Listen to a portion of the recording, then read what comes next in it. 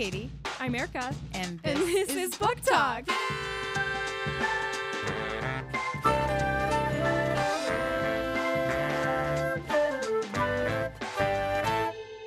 Hi, Katie. Hi, Erica. Can we do that again? Hi, Katie. Hi, Erica. We finished Memorial. How are you feeling? I'm feeling good. I love this book. What an interesting, book to finish at the close of 2020. Right. A lot of metaphors there. Lots a lot of metaphors. of things that relate. So that's nice. All right. Let's start with a quick summary so we can all be on the same page. Spoilers will be included. Oh, yeah. I mean, are these spoilers? I feel like we knew all this was happening from the very first page, but, spoilers are happening. In this last section, we're kind of closing out some of these stories. We see that Asia dies, which is a whole moment for Mike and Taro and everybody else. Mike ends up coming home, and then we switch back to Benson narrating. The two of them decide to break up, but also decide to stay together. Mike wants to move back to Japan, and he kind of invites Benson. So we see them kind of working through will they or won't they for the end of their relationship.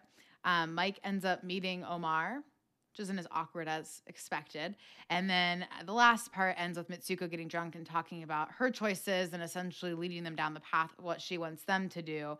And the book ends with them taking Mitsuko to the airport, and we get no real resolutions on Mike and Benson. So what did you think?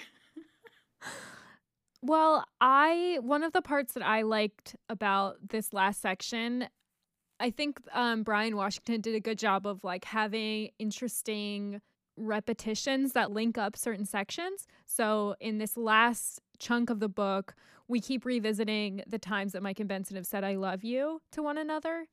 Which is sweet, but it's only 5, so that's not sweet. Yeah, it was sweet and also showed a lot about their relationship and about the difficulties of communication between the two of them. I love the last scene that we get of them telling them "I love you." They're on a walk and they're saying "I love that building. I love that tree. I love that lamp." All of these things to avoid or kind of dance around what they're actually saying, which is "I love you. I love this moment. I love being together." And I think that's really kind of the core issue that the two of them had, is this inability to communicate with one another openly. And that's just such a way to show a way to show the example of what happened without being so explicit about it. I thought that was beautiful and also sad, because we know that there's so much love there between them, and it's you just want to get it out of them almost. Right. I just want to shake them and tell them you should tell people you love them every single day. Tell them that you love them. What are you doing?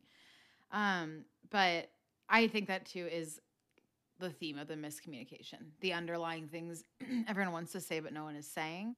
I don't think I read a lot of books like this that aren't prescriptive, that don't tell you how to think or what the view of the relationship should be or what happens at the end. I feel like a lot of novels, which is good, like Vanishing Half, reading that, I feel like it walks you through a story that has an end where you're aware of the inner thoughts of everybody. It just seems much more like it's telling you a story. And this one is kind of outlining what's happening, but it's not telling you how to feel about it or what happens. And he leaves it open-ended. We don't know what will happen. Are things really good because there's a countdown in their relationship and Mike's leaving, and so things get better because it's not permanent anymore? Or do they stay together because now they're more appreciative of each other and can work through some of those issues? And I kind of like that you get to decide. I also kind of hate not knowing. It's the control freak in me. I just want to know. What were you thinking, Brian Washington? That's what I want to know. Yeah, I have a love-hate relationship with open endings. In some way, I think they are freeing because it allows you to kind of embody the story and make your own assumptions about what it means and what happens. And I think we see Mitsuko trying to drive her narrative of how this story should go, saying you guys could choose this, you can choose each other, you can make this choice. But then also looking back at her life and realizing I also made choices and they're incredibly costly. And I think that's maybe another theme of the book is about like the weight of our individual choices and how we can never really know what the right choice is. We kind of just have to choose. And Mike has chosen to go back to Japan. Benson has to choose now to either follow him and insert himself into that completely new story or to stay in Houston. I think it's pretty obvious at this point that they've both come to better relationships and better ideas of what they want. So I don't see a possibility that they actually do stay together, but Mitsuko's like I think she just loves Benson and she realizes how she sees what they could have been, and that's something they can't see or they haven't realized yet. Sure. I think the interesting part of that is we talked earlier about how not making a decision is making a decision.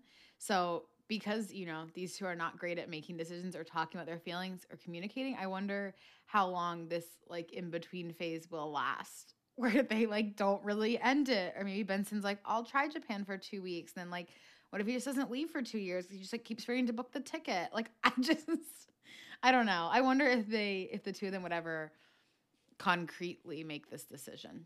But maybe eventually. And I think Benson meeting Omar might help because he's kind of the one who doesn't have anything like holding him down the same way that Mike has that 6-month timeline over his head of when he has to start like working there. So it'll be interesting. It would have been interesting to know what happened, but whatever.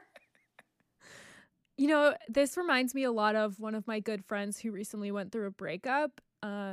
Obviously it's like during COVID time, so it's a particular example, but similar to like Mike and Benson, where you're like, we know that this relationship is not going to work. We know that like this isn't going to be a long-term thing, but we're going to stay together until X date because it's just like logistically makes sense. And also like our lives are so enmeshed. It doesn't make sense to have a clean break almost.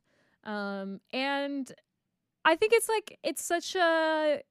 a beautiful way to end a relationship when there was no betrayal. There was no like animosity. I think that is also what we're seeing is like a peaceful memorial to their relationship. Like nobody is the bad guy here in both. But they both they're of both are the bad guy. Right, exactly. I feel like in examples, where people do that, where they like end things amicably. Wow. Whatever. You know what I'm saying there. When they end things on a good note, it's because there was no animosity, because there wasn't like a huge fight. The thing about Mike and Benson, though, is that there is. Like, they were both awful to each other at different times, but maybe kind of like the score is even now, and they can just accept that they weren't great and they had a lot of growth to grow through. And now maybe we can just end it kind of on this good note, and both of them learning something from it being a season they both needed to go through, and now we can move on. How do you feel about the book overall? I feel like it was good. I feel like there's a lot of interesting themes to talk about. I think their relationship is very realistic. I think Brian Washington is an extremely talented writer. I love reading his writing. It's very poetic, and I can't wait to see what he writes next. And I think it was a good book. Like, I'll keep it, and I'll give it to people if they want to read it, but I feel like it wasn't one I'm going to, like, shove down everybody's throat to read like I do when I read something that's, like, life-changingly good. I agree. This wasn't my favorite book I read this year, but I do think the characters of Mike and Benson are going to stay with me. I think there are some lessons I'll remember as well. Yes, I think this is a thinker. It like puts you into the memory of dysfunctional relationships, and it's a good one to reflect. We should announce our new book. Yes, let's announce our new book. Do you want to do it? No, you can do it. We are reading Such a Fun Age by Kiley Reid. I feel like I'm excited to read this. I didn't really know anything about this book before we put it in the drawing and picked it out. I do think the title sounds a little bit more like fleeting and fun than this book is probably going to be. So there's that. I've heard like such good things. How funny is this? This book was actually published on New Year's Eve 2019. Was it?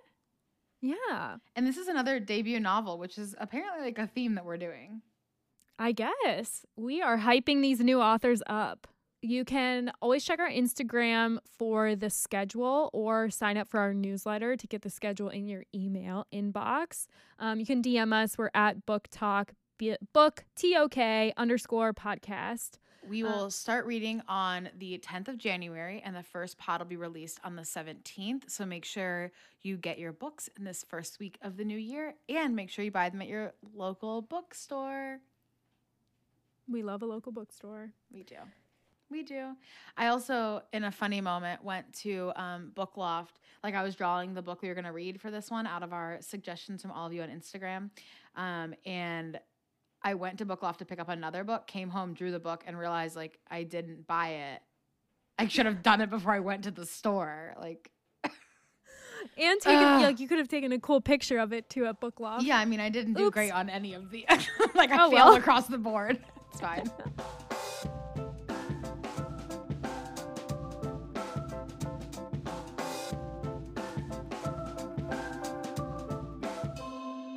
Well, hello, my name is Easy.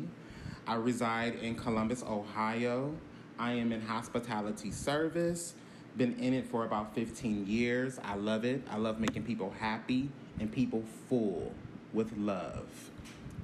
What a great intro. Thank you. I love the way Brian Washington writes in this book. It makes me very hungry. I want to try out new recipes. I'm in love with a few characters so far. I'm in love with the sister, Benson's sister. She's just so free-spirited, minds her own business, does her own thing. She's independent. Just a strong young black woman. Reminds me of my younger sister, Karanda.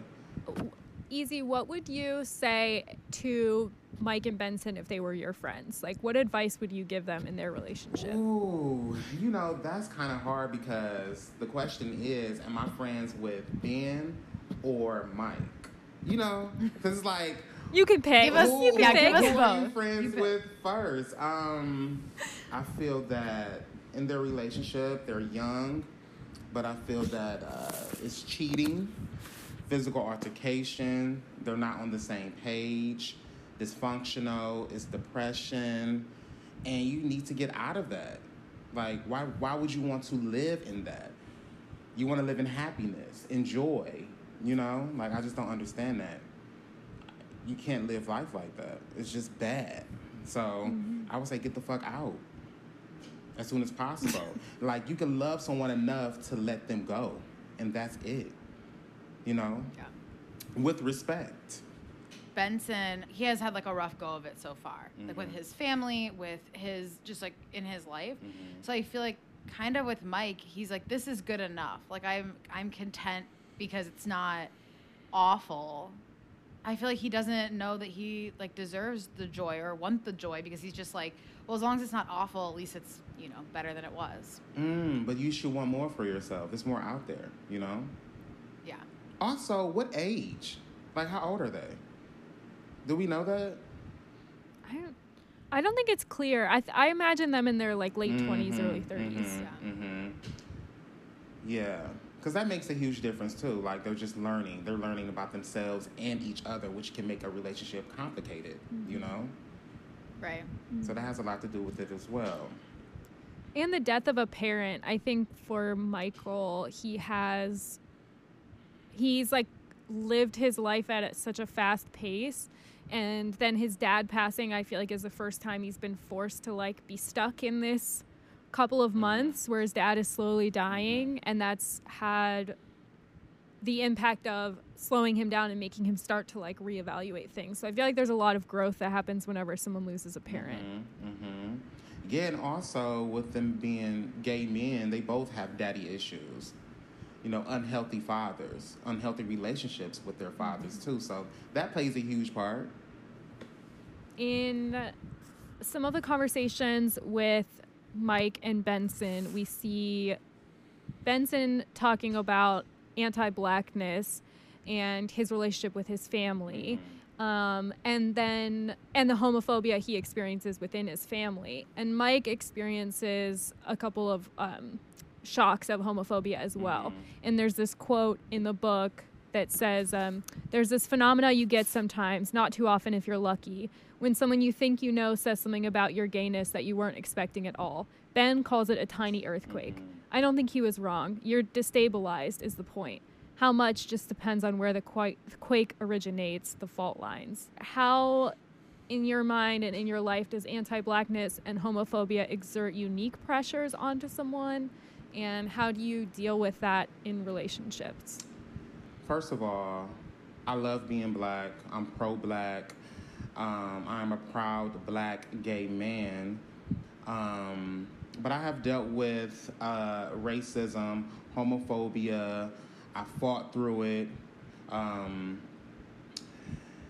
You know, when it comes to racist people, homophobia, I used to get very angry. Now, this may sound crazy, I just laugh it off. Like, I'll just laugh at ignorance when it comes to people. If I'm dealing with someone on a romantic level, if we're together, even with friendships, I feel that my circle should just be pro-Black. Like, you should know Black history. If not, you should be willing to learn. And that's just that. I know growing up that it was complicated because being gay was wrong. Being myself was wrong. Polishing my nails was wrong. I was told, you know, the way I walk, the way I talked, wasn't masculine enough. So growing up, it was very complicated for me to be comfortable in my own skin as a gay man, you know. But I'm 34 years old now. I'm comfortable in my skin. I love myself so much. And I'm just very aware of my surroundings. And I have no issue with putting anyone in check that is disrespectful to me and my kind. And that's Black and gay. That plain and simple. You know, I think women do this too, where we think like, oh, we understand because we've experienced gender discrimination. And it can almost be, well, I don't know what it's like in a relationship when someone is like, no, I get it. Like, I get what you're going through. And especially like over the past couple months, it's like, no, you don't really get what it's been like or what I feel just because you understand one facet of discrimination. Yes, I feel like a lot of people, I mean, including my white friends, they don't understand how it feels for me to just walk to the store wearing a Black hoodie. You know what I'm saying? Like, I feel like I'm walking on eggshells. I have to be very careful even when I get pulled over. It's just, I have to be careful. That's how I feel, you know, and a lot of people don't understand that and know from my perspective with being Black. It's a lot. I mean, even today, it's just so much going on. I don't know. It's a lot. It's deep, but a lot of people don't understand that. They can't really relate to that. Do you feel like you have to explain that to people that you're dating? Or do you feel like that makes you pick who you're dating more carefully, I guess? No, I feel like I shouldn't have to explain myself at all. I feel like people should just know, you know? I don't know. It gets weird when I feel like I need to explain myself and my Blackness. It's just weird, you know? Even little things, you know. I had white people ask me how I wash my hair. I'm like, I shampoo it and I condition it. Like, I don't know what more to say to you. You know, that's about it, you know. Yeah. I remember one time this was years ago when I was serving at Cap City, and I took everyone's order. And as I walk away, this older white guy, he was maybe in his 70s, I don't know. He grabs my arm, and he was like, by the way, we voted for Obama. I was like, okay. Just weird. Like, okay. Good for you, sir. Ew, people are so annoying. I know. Forward. I know. So, yeah, just little things like that. One topic that comes up throughout the book is the idea of home and different characters arguing about what home means. Mm-hmm. What do you think home is to you? Is it a person, a place, a group? You know, what does home mean? Oh, home is an energy, I feel. Home is comfort. Home is love. home is vulnerable. What is home to you? I think I am my home. I mean, not to like, I don't know. I don't have like the best, I didn't have the best upbringing. I don't have the best relationship with my parents. I don't have the best relationship with my siblings. It just is what it is. We're working on it. And I've kind of had to be my own home. And that's been like through moving out, getting kicked out, moving to different places, starting over again. And when you have that type of upbringing, I feel like that's Mike. It's like I'm so embodied because I have to protect myself, because I have to bring myself to wherever I am, and there is no home to run back to. And yeah, I think that's, to me, I'm my home, and I know I won't let myself down, and that's the energy I always bring with myself. Is like, if I have me, I'll be okay. If I have me, I'll figure it out. I've always figured it out. I'm home. Erica, I love that. That was so good. But that makes sense, though. You are your own home. Like, you don't have a home to go back to, like, yourself. Wow. What is home to you, Katie? I think it's that feeling of, I don't think it's a geographical place, at least not for me. I think it's like the people that make you feel like you've come home. Mm-hmm. For me, that like is my family. I feel like being in my parents' house, but it's not the house that matters. It's like wherever they're at. If they're with me in South Carolina, or if they're here, or if we're at their home, whatever. It's like the feeling of people and that feeling of being comfortable and being exactly who you are, and feeling like you're being like accepted for exactly who you are. Mm-hmm. Is what I feel like home is. Mm-hmm. Mm-hmm. Because sometimes you could be around certain people and you feel at home. You can walk. Yes, I feel like it's exactly. Yeah, you can walk into someone else's house and feel so comfortable. Take your shoes off and you feel at home. It can be the smell. Yes. It can just be the cleanliness. It's just an energy. I agree. I think it's, yes, you can walk in, like my best friends' houses, when I like walk into their homes, I'm like, oh yeah, I'm at home here. But like, you know, me and Erica's living room, I'm like, let me just make this living room my home. I have arrived. I live here now. You know, Dan's making me breakfast. This is great. Like, I do feel like it's how you feel when you're, it's the people though, not like a geographical place. I think it's more of that community. The community. All right, talk back to Mike and Benson. There are a lot of endings in this book. Obviously, Mike's dad dying, a lot of different things. But in particular, the ending of a relationship, or potential ending of it.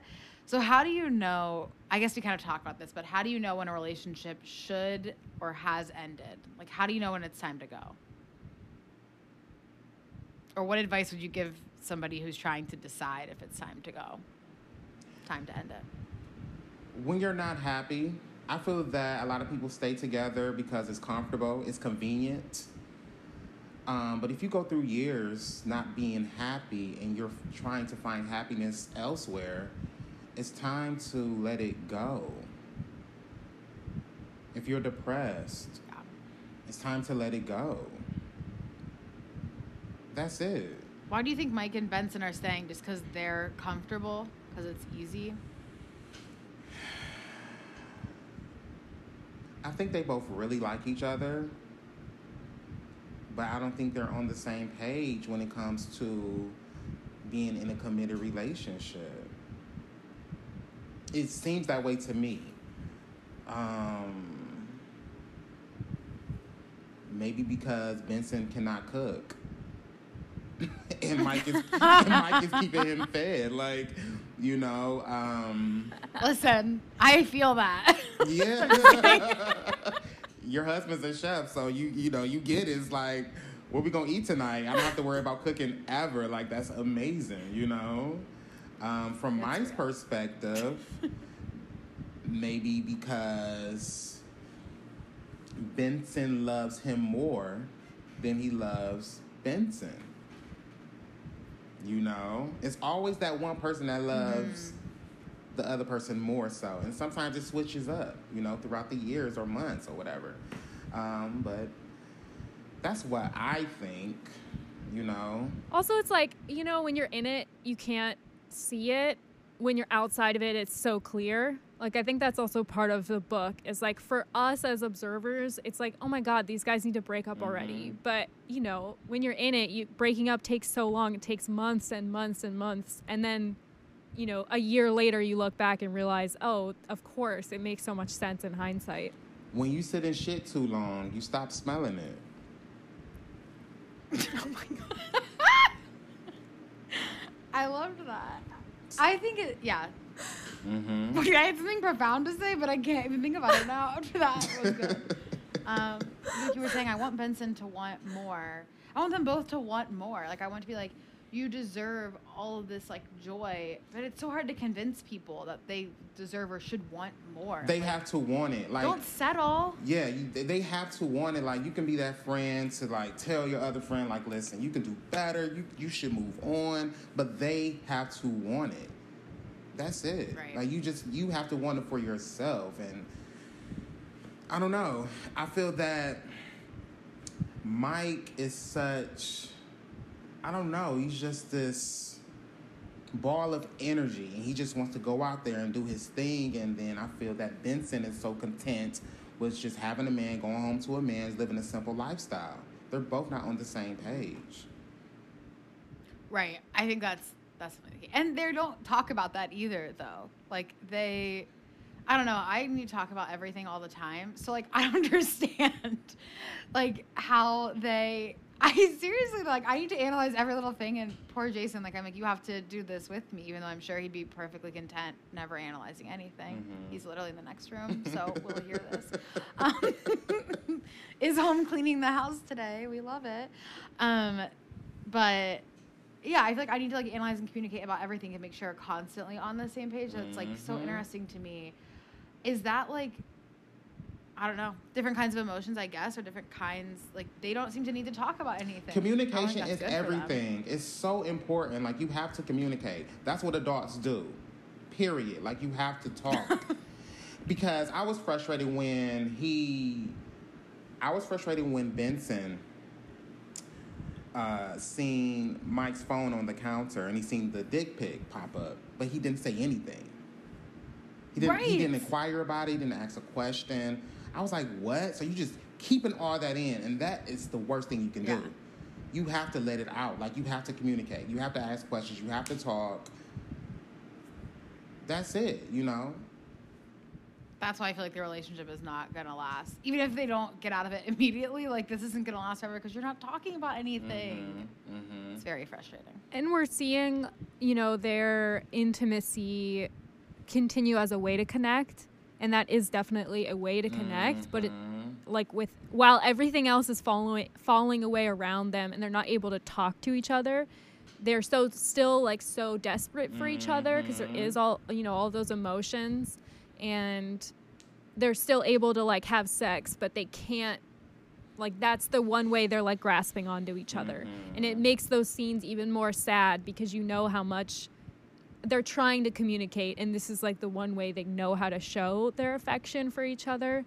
And, yeah, Katie mentioned earlier, like, you just want to shake them and be like, say you love each other. Yeah, I just feel that, I don't know, Mike can cheat, and Ben would just let it slide. And I don't know, Mike he wants an open relationship, so he really doesn't care. And he knows that Ben is going to be there regardless. So it's like, ugh, messy. Poor Ben. So sad. I'm all for ethical non-monogamy, but that is definitely not what they have set up for themselves. No, they don't communicate. That's not how you go about it. Again, with the communication. Yeah. In the book, we talk a lot about, like, what it means to be yourself in and out of different contexts and different places. And you are definitely a person who is very authentic, 100% yourself. Do you ever feel the pull to recreate yourself? How do you discover new parts of who you are? And what do you do to stay grounded in your authenticity? I meditate. I take deep breaths. I remind myself of all the things I'm grateful for. I remind myself of all of my mistakes and the things I've learned from my mistakes. I reach out to the people who raised me, grandmothers, aunties, talk to them to stay grounded. I love myself, and I talk to myself in the mirror a lot. That might sound insane, but it's Easy. really... I was telling, sorry to interrupt you, but I was telling someone about that the other day, about like talking about being self-conscious, literally yesterday. And I was like, my friend Easy was telling me, he's like in the mirror, he's taking pictures, he's saying he loves, like he's doing all these, and I was just like, we can cut that part out, but I was like, listen, self-love is important. And I was like quoting that conversation. No, self-love is so important. You know, for years I've talked bad on myself, you know, about my body, just about the way I talk, just little things, like just picking myself apart. But now I'm just like, I'm very careful of the things I say to myself and about myself. And, you know, I realize that I am an amazing man, a loving man, and I deserve nothing but the best. And that's it, you know. But I feel that a lot of people adapt to their environment, you know. That's why it's so important to be aware of your surroundings and your friends, even family. People will try to bring you down to their level. Like, it's insane, you know? But yeah. What type of meditation do you do? Something small. So I go to my little sanctuary in my basement. It's quiet. I sit there. I don't listen to anything. And I just breathe. And I just think about my life and everything that's in it. And everything I've endured. And I say thank you to God. And I just go on with my day. That sounds so peaceful. Maybe I'll start a meditation practice in my... It's amazing. I feel like everyone should do that for themselves. Like, just be thankful for another day to even walk, to have thumbs. Shit. Have thumbs? Can you imagine not having a thumb or thumbs at all? Can you imagine? No. Exactly. I mean...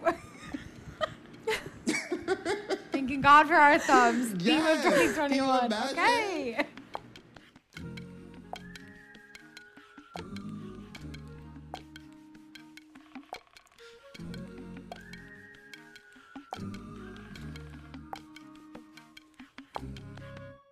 Talk, talk. Talk, talk. I feel like, given that it's New Year's Eve, we should kind of finish this podcast with some of our favorites books of the year. I love that. Also, after talking to Easy, I am starving. Okay, same. Not to make you jealous or anything, but I do know that Jason is making pasta for lunch. Oh my gosh. I'm jealous. Favorite books of 2020. I'm just going to read them. I wrote down 5 that I think are my favorite, but it was a good year of books. I will say I have no strategy when it comes to books. I just read whatever like someone recommends or I see on Instagram or like is a buzzy book, but there's not really, I feel like I read a lot. I don't think I'm well read. Like there's no strategy I don't here, think that's is what a I'm true saying. statement though that you can say. I think you're very well read. Yeah, but people will be like, oh yeah, it just reminds me of Catcher in the Rye. And I'm like, okay, I do hate people do that. They're like, oh, have you read this book that it's Philip Lolita or any of these this books? I'm classic like, book? No, I didn't read the classics. Although I will say as a kid, I got this series of books one time that was all, it's like shortened versions. Like I was young and it was like Huckleberry Finn, Little Women, I can't think of them now, but like all the like classics and they were like in chapter book short form and I read them all in like 3 weeks. I think I was like 10, so you know, I got the major you read themes. it. You got it. Yeah, I mean, okay. My favorite book of 2020 should come as no surprise. It's Luster. I thought Luster was, oh my God. We don't have to say like why we liked each of these books or else it's going to take forever. Yeah, but Luster, like you'll the be here for an characters of hour. that book, Edie will live with me for the rest of my life. I feel like it was just such a unique book. Everything about it was like surprising, real, not ever been done before. Amazing. I loved Luster so much. So good. other honorable mentions, All Adults Here, How We Fight for Our Lives, Latitudes of Longing, and Another Brooklyn by Jacqueline Woodson. If you liked Red at the Bone, highly recommend Another Brooklyn. I heard Another Brooklyn was good. I really hate the question, what's your favorite book of 2020? So instead of answering it, I picked my top 5. I hate that question. It feels like a lot of pressure. It's a lot of pressure. People are like, who's your favorite band? I'm like, I've never listened to music. I have no idea. Never heard of it. I can't think of anything. I've suddenly forgotten music exists. Okay. So I wrote my top 5. I should have probably looked up the authors, but I didn't. These are in the order I read them, but not in the order if I liked them. I loved A Place for Us. I loved Becoming. I feel like that was just such a good book. I think I'm a little bit behind the times in reading that, but whatever. I also loved Rodham. I was in a political mood all year, given the current state of the world. Rodham was so good. And then I loved Vanishing Half and Red, White, and Royal Blue recently. So those two are still in my mind. Red, White, and Royal Blue is All Adults Here. Both of them were just the story I needed to escape at that moment, and I loved them. Yes. I also just read it, so I'm still obsessed with all of those. Yes, we need to do a special episode on our thoughts on Red, White, and Royal Blue. I also just recently read it. I also feel I loved the nonfiction books I read that didn't feel like nonfiction, like Three Women, How We Fight for Our Lives, Born a Crime. Those were all really good too.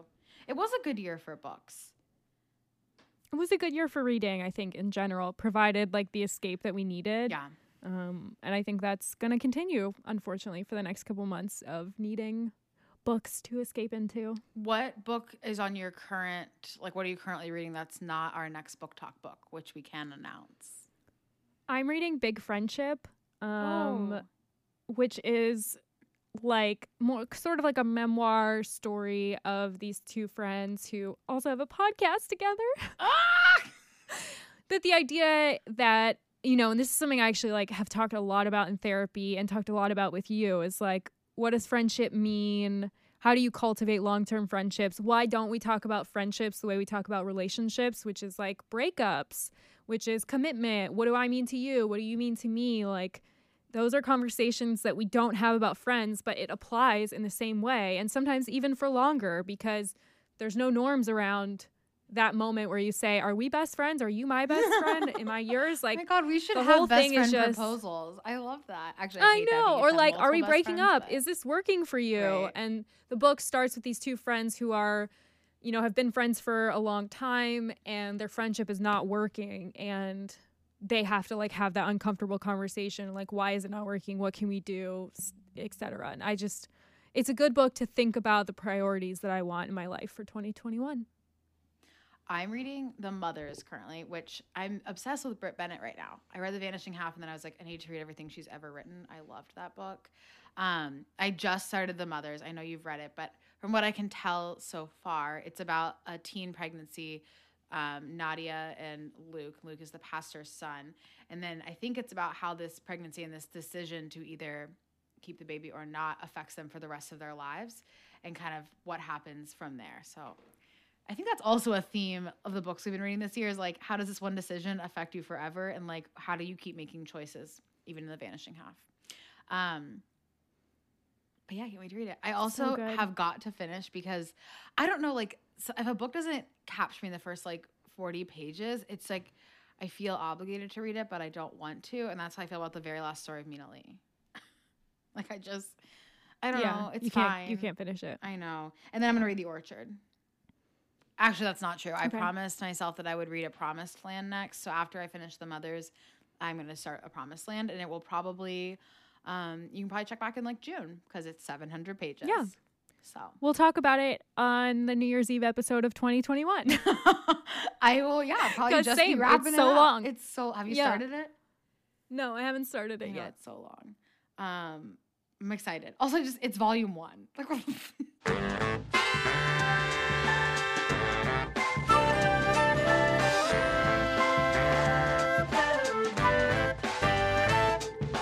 Book Talk is made by me, Erica Bailey, and Katie Cheney, with production support from Dan White. Our theme music is by Dan White. We'll see you next week.